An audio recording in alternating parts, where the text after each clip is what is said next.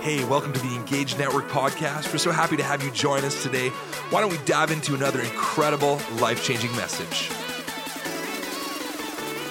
Well, we're going to jump into the Bible. We are actually in week 6 of a study through the book of Colossians. That's right, we're going verse by verse, line by line, all the way through the book of Colossians, and we're beginning to understand the complete picture of where it fits into the New Testament picture and the historical picture of Scripture. And I just want to let you know, in a couple of weeks, we're going to be releasing our podcast, and we're going to have every single message preached in this entire series available for you because we've got multiple locations and multiple service times, and there's multiple camera angles on each and every one of these passages, and we want to equip you with that and put it in your hand. Last week we did something fun. Across all 5 of our primary service times, we had different communicators in every service. We had 4 in the morning at 9, 10, 11, 12, and then we had 3 developing communicators at night. So we had 7 speakers in 5 different services, all looking different angles, and it was a great day. So you're going to want to listen to that on the podcast. All right, welcome to everybody, also who's watching online, especially those of you who slept in for daylight savings. Welcome. We're not here to bring condemnation on you. We're just saying it'd be great to see you here at church.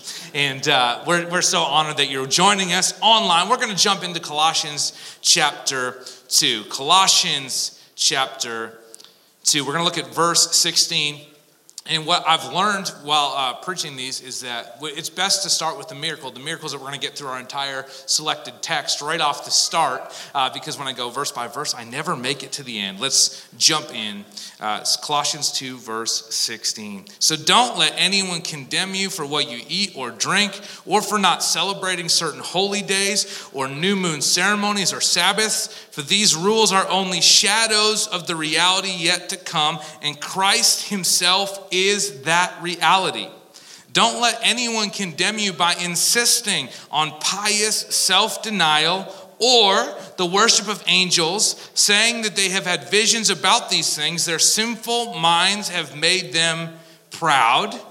Wow, gets better. And they are not connected to Christ, the head of the body, for he holds the whole body together with his joints and ligaments, and it grows as God nourishes it. You have died with Christ, and he has set you free from the spiritual powers of this world. So why do you keep following the rules of the world, such as don't handle, don't taste, don't touch? Such rules are mere human teachings about things that deteriorate as we use them. These rules may seem wise, but they require strong devotion, pious self-denial, and severe bodily discipline. Bet you didn't anticipate the words bodily discipline on a Sunday morning, but they provide no help in conquering a person's evil desires. Light reading on a daylight savings Sunday. When we were preparing this series, carving up who is going to preach what, I said, guys, I think this one's mine. I think I have to take this section. As we are looking at these sets of verses, what stands out to me is that you could break up these 2 portions of Scripture into 2 parts. That whole reading, you could break it into 2 parts. Part 1, we'll say focuses on what I would term hyper-spirituality.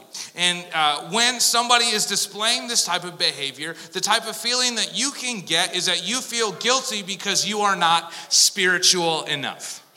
You're not spiritual enough. That's part 1. It's verses 16 to 19. The Apostle Paul is confronting that, and he's coming straight out and saying, listen, a lot of you have bought into things that you thought were taking you deeper, but were actually leading you away from Jesus. He comes straight out and he says, listen, people that start thinking the totality of Scripture is second to their dreams and their visions are actually disconnected from Christ and are leading us away from him. In our search for depth, we actually hinder our connection to Christ, which is where we get our growth from. That's part 1. Paul's coming out hard and he's saying, listen, this is not a place where people should feel condemned or feel guilty. This is a place where we find freedom in Jesus. And we do not we do not prescribe to a philosophy that says my idea or my revelation is higher than the words of Jesus. Now, I will also say this exact same portion of scripture has been used to scare people away from spiritual gifts. Because we say, oh, well, how do we know that it's true? How do we know that it's right? How do we know that if you get a prophetic word or a word of knowledge that it's accurate? Well, all of those things are measured against the word of God. And they glorify and they exalt Jesus. So if it's contradictory to what Jesus would teach or say, or contradictory to the word, then we know that it's not something that's from God. If it's something that lines up with scripture and with the word, then we know God is speaking, he's leading, he's talking, but it still comes in second place to the authority of scripture. So that's part one, is dealing with this, I don't feel spiritual enough. And a condemnation that starts to settle in because all these people experience all these things. Listen, God wants you to have a full and rich relationship with him. And each and every one of us has a different relationship with him. As unique as your fingerprints are, is how unique your relationship is with Jesus. He talks to you in a different way. He knows how to use your personalities, things that you might count as quirks. He speaks to you in that way. He speaks to you deeply in that manner. You don't have to feel guilty or condemned because you don't get it the same way somebody else gets it. I remember being in high school, and we had a new young adult pastor come to our church, and a whole bunch of Bible college students came along with him. And they were up there at the front during worship, and they were like dancing and screaming and hollering. They used to have these whistles that they would blow, which was a terrible idea that somebody allowed whistles in church, like Fox 40 referee. It was just a bad idea all across the board. And they were fired up, but I remember going to my youth pastor at the time, who was actually Pastor Jeremy, one of our youth interns. And I said, listen, I don't feel like I love Jesus enough. I don't feel like I'm passionate. He says, why? Why would you not feel that? Well, because I don't do it like those guys. Those guys jump and holler and scream and they do all these things. And he said, no, please don't miss it. You don't have to become somebody else to be passionate. You just have to become the person that Jesus created you to be, and you have to give 100% of who you are. Now, I'm going to say this. I would suggest that most of us in a worship environment do not give 100% of who we are. We hold back a little bit. We hold back because there's a way that it should be, or a way that we think it should be. We hold back because, well, if I go all the way there, then people are going to think I'm this hyper-spiritual person, or people are going to think this. Well, let's put those things out of our minds. Let's worship Jesus with the fullness of our expression in our heart, with all that we are. Let's be passionate worshipers, people who passionately pursue Jesus. And you can do that in your own way, shape, and form. But I can tell you that Jesus is worthy of everything that we've got. Now, you may have noticed that I'm maybe slightly expressive at the front. Not me? All right. We may have noticed. I don't anticipate that every person will worship in the same way that I do. But what I'm hoping is that as believers, we would passionately pursue Jesus with 100% of our capacity. And if you want to know what your capacity looks like, the level at which you cheer when the Oilers score is an indicator of your threshold. If you boo, you're apart from God. Pastor Harmon, that's what happens. You know what flames signify. Anyways, there's no condemnation here. You will come into the light. In part 2, this back half of scripture, 20 to 23, you'll find that it talks about our behavior. I feel guilty because I don't behave. And the Apostle Paul is coming straight out and saying, listen, this is not a place where you're condemned for your behavior unless it involves cheering for the Calgary Flames. Just kidding. We don't condemn based on our behavior. See, Jesus didn't die on the cross so I could behave. He died on the cross so I could live. Jesus didn't die on the cross so I could live by a moral standard. He died so he could transform me from the inside out and I could become the fullest expression of who he created me to be. He didn't die so I could live up to a law. He came to fulfill the law so that there would be a new and life-giving way that I could boldly approach the throne of God. Jesus did not come so I could play it safe. He came so I could follow him one step at a time. And though it's not always safe, I know that I'm secure because the righteous arm of the Lord will carry me. Why don't we look at Colossians 1:17? It begins to unpack it. Colossians 1, verse 17. He existed before anything else, and he holds all creation together. Jesus literally holds me together, and he's holding all of creation together. This is interesting when you look at the word religion. Now, when we think of the word religion, sometimes, especially if you're in our circles, you might think, well, I'm not a religious person at all. Well, the word religion actually comes from a Latin word, and it means to tie or bind together. That's what religion means, the word religion. There's nothing actually wrong with the idea of a religion. It's a good idea. It may not be a God idea, but there's nothing wrong with it. To tie or bind together. See, Jesus holds the whole world together. So I don't tie or bind myself to anything or anyone but Jesus. I don't tie or bind myself to anything or anyone but Jesus. That's it. It's simple, it's clear, it's concise. Romans 8 takes it one step further. He says there is no condemnation for those who belong to Christ Jesus. That we are liberated from a condemnation that sin no longer weighs, that although have sinned and fallen short of the glory of God, but the price has been paid. So we don't wrestle with condemnation in the same way. In fact, if you're taking notes today, you could write these notes as the title of your notes. I can see you're all doing it right now. Everyone together, it's amazing. If I could term this message anything, I would call it Losing My Religion. See, I'm losing my religion to discover a relationship with Jesus.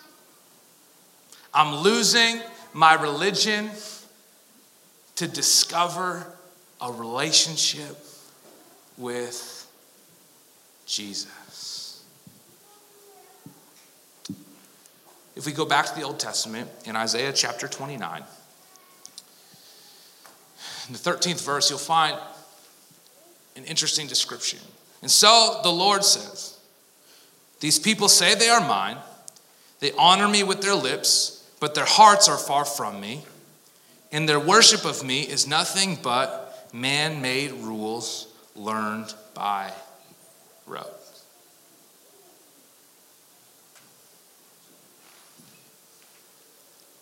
So we're losing our religion to find a relationship with Jesus. But the human condition is such that we deeply desire systems and structures. Now, I get it. I'm a systems and structures person myself. I love them. But what we have done over time is that we have distilled the freedom that we have found in Christ, the living of a spirit-filled life, into a selection of formulas that we can roll out and put into action whenever we feel like it works for us. We take this book not as a relational tool, but we see it as a playbook for life, and we say, I will slap down this formula, say these 3 or 4 words, and then God will do when I want, how I want, if I want, because that's just what I think I should do with it. And the honest reality of the situation is, because of something that is called common grace, oftentimes we can put into practice scriptures and principles, and they will work apart from Jesus. Let me give you an example. We could talk about tithing for a moment. The band Coldplay secular band, one of the biggest bands in the world, tithes. Now, they don't give to a church, they give to charity. They give 10% of their total income as a band. And Chris Martin, the lead singer, does this because when he was a little boy, he grew up in the Anglican church with his mom. His mom said, Chris, if you give this away, God will always honor it, and you will succeed in all you do. And in an interview, Chris said that when they stop and they drift away from their founding principle of giving 10%, their albums don't do as well, they don't sell as many records, and they don't have the type of global impact that they're used to. When they come back to a core principle like generosity, and they put it into practice, they sell more albums, they reach more people, and they find more success. The principle is at work in the earth and functions with or without Jesus. Now, if you invite Jesus into that and you make it an expression of your worship and he leads you and he guides you and he puts his ruach breath upon it, all of a sudden it takes on a whole new life. Not because it's a principle that I'm using to invoke success, but because I understand that it's a tool that Jesus is using to develop me from the inside out, to transform me from the inside out. I'm losing my religion to discover a relationship with Jesus. I think often about Colossians 1:18. It says, so Jesus is first in everything. He's first in everything. And I'll be the first to admit that that's most likely true on a Sunday. But there's probably a few days of the week where that's not always true in my own life. And I won't put that on you, that's for me. But the most beautiful thing about this journey with Jesus is that I always have the opportunity to realign my heart to his. And when I take the time to do that through relationship, he's always gracious and merciful, and he always shows me something, and he teaches me something, and he helps me learn something. I mean, we can maybe put it this way. When we think about something as simple as Bible reading as a way that we can connect to our Heavenly Father, I don't read my Bible to be better. That's not why I do it. I read my Bible to know him better. I've been trying to limit my screen time on my phone.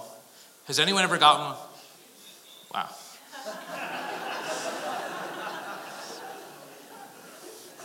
If that's not the justice of the Lord, I don't know what else is. I've been trying to limit my screen time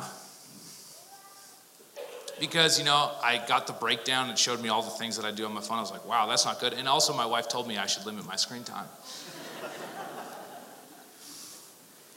And one of the tools I actually learned it from Pastor Levi Lesko in his book, I Declare War, is, there's a dopamine release that happens when you check for messages and likes and all those things on social media. And so one of the things he does in the morning is he will not do anything on his phone until he reads his Bible. And so you're using that dopamine release as a reward for being in God's Word. And I use a daily reading plan on my phone. So the first thing I do beyond anything else is I get into God's Word. And I connect with him. I do it when I want to, and I do it when I don't want to. And I do it when it feels good, and I do it when it doesn't feel good, and I do it on daylight savings day. Because Jesus is first in everything, including my alarm clock schedule. Now, that's my personal conviction. That's my personal conviction. What can happen is that when I start to superimpose my personal conviction on my friend or on my neighbor, it becomes their personal condemnation. Because Jesus spoke it to me. He didn't speak it to them.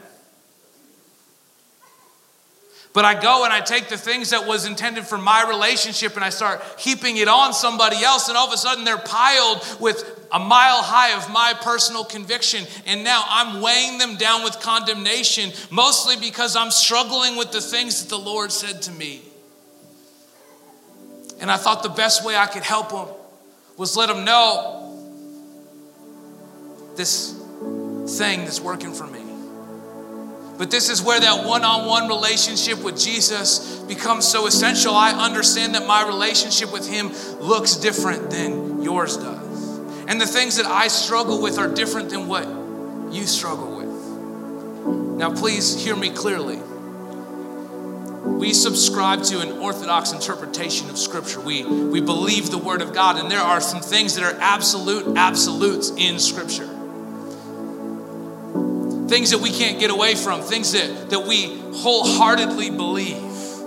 I'm not talking about those things. I'm talking about that Netflix show that you started watching, that something inside of you is like, I don't think that I should, just isn't going to be good for me. But I don't go and I don't put that on Josh. I don't say, well, you can't watch this, you can't do this, because that's God doing something in me.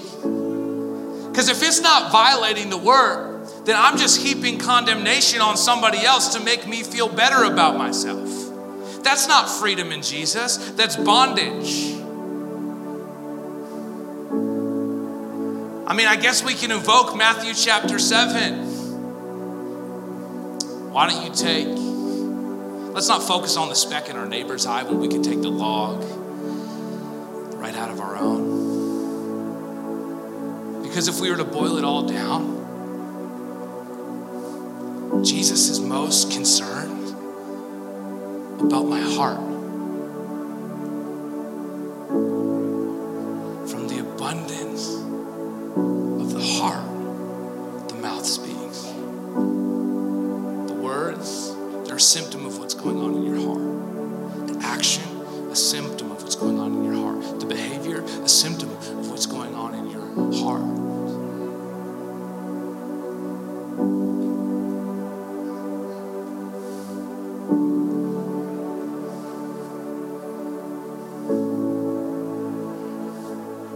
Religion says to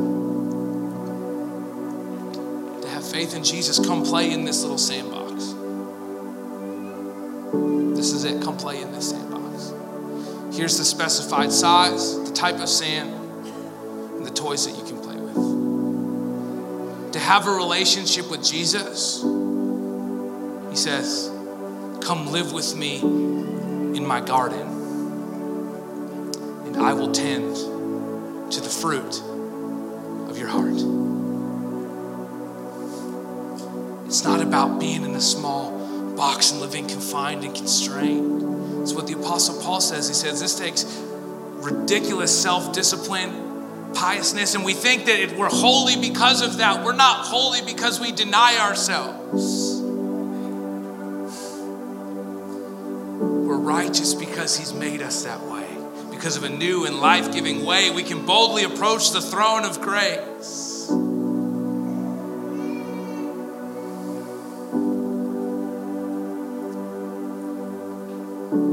This gets messy and it gets complicated because as you're dealing with people who are new to faith in Jesus, like, well, they got this and they're doing this and they're doing this, and right. So who do we trust more in this situation? The rules or the Holy Spirit? Because we know that the work that Jesus has started, he's going to bring it through to completion. And if we could lead people into a real life-giving relationship with Jesus, if we could get them connected to the source himself, our Heavenly Father, who gives growth and who gives life and who gives breath, then we know that the Holy Spirit produces these kinds of results in our lives. Love, joy, peace, patience, kindness, goodness, faithfulness, gentleness, and self-control. There is no law against these things. The result of Jesus working in my life, the evidence that the Holy Spirit is present, is love, joy, peace, patience, kindness, gentleness, self-control. I don't make it happen. I walk with Jesus, and he transforms me into the person that he created me to be. My friend, if you're here today, and you thought that all of this was about rules and responsibilities, can I tell you, it's simply about having a relationship with Jesus. Being connected to the creator of the universe, the one who holds this universe together, will hold you together, and he will lead you and guide you into all truth as we dive into his word as relational mechanism to draw near to him. He will craft and create my heart to look more and more like his each and every day. My heart will begin to break for the things that break his. I will begin to love the very things that he loves. And I will leave aside the things which have ensnared me and trapped me. And through the power of Jesus, the chains are broken over the addictions and the things that have held me back. Because hope and life is found in Jesus. We're used to, I have to perform to be loved, but this is what the word says. It says that real love looks like not that we loved God, but that he loved us and he sent his son as a sacrifice to take away our sins. 1 John 4. Real love is not that we loved him first, because we couldn't even quantify love without God. He is the definition and the embodiment of love. This is real love, that he loved us. Romans says, while we were still enemies, at just the right time, while we were utterly helpless, Jesus Christ came that we might have life and life everlasting. My friend, this isn't about rules. It's about a relationship. It's not about a religion. It's about a connection with Jesus, and he will lead you and guide you one step at a time. So if you're here in this room and you said, wow, I thought this was about something else. No, it's about connecting you with your creator. One-on-one. No intermediary, nobody in between. So he can shower on you his love, his mercy, and his grace, and call you out to who he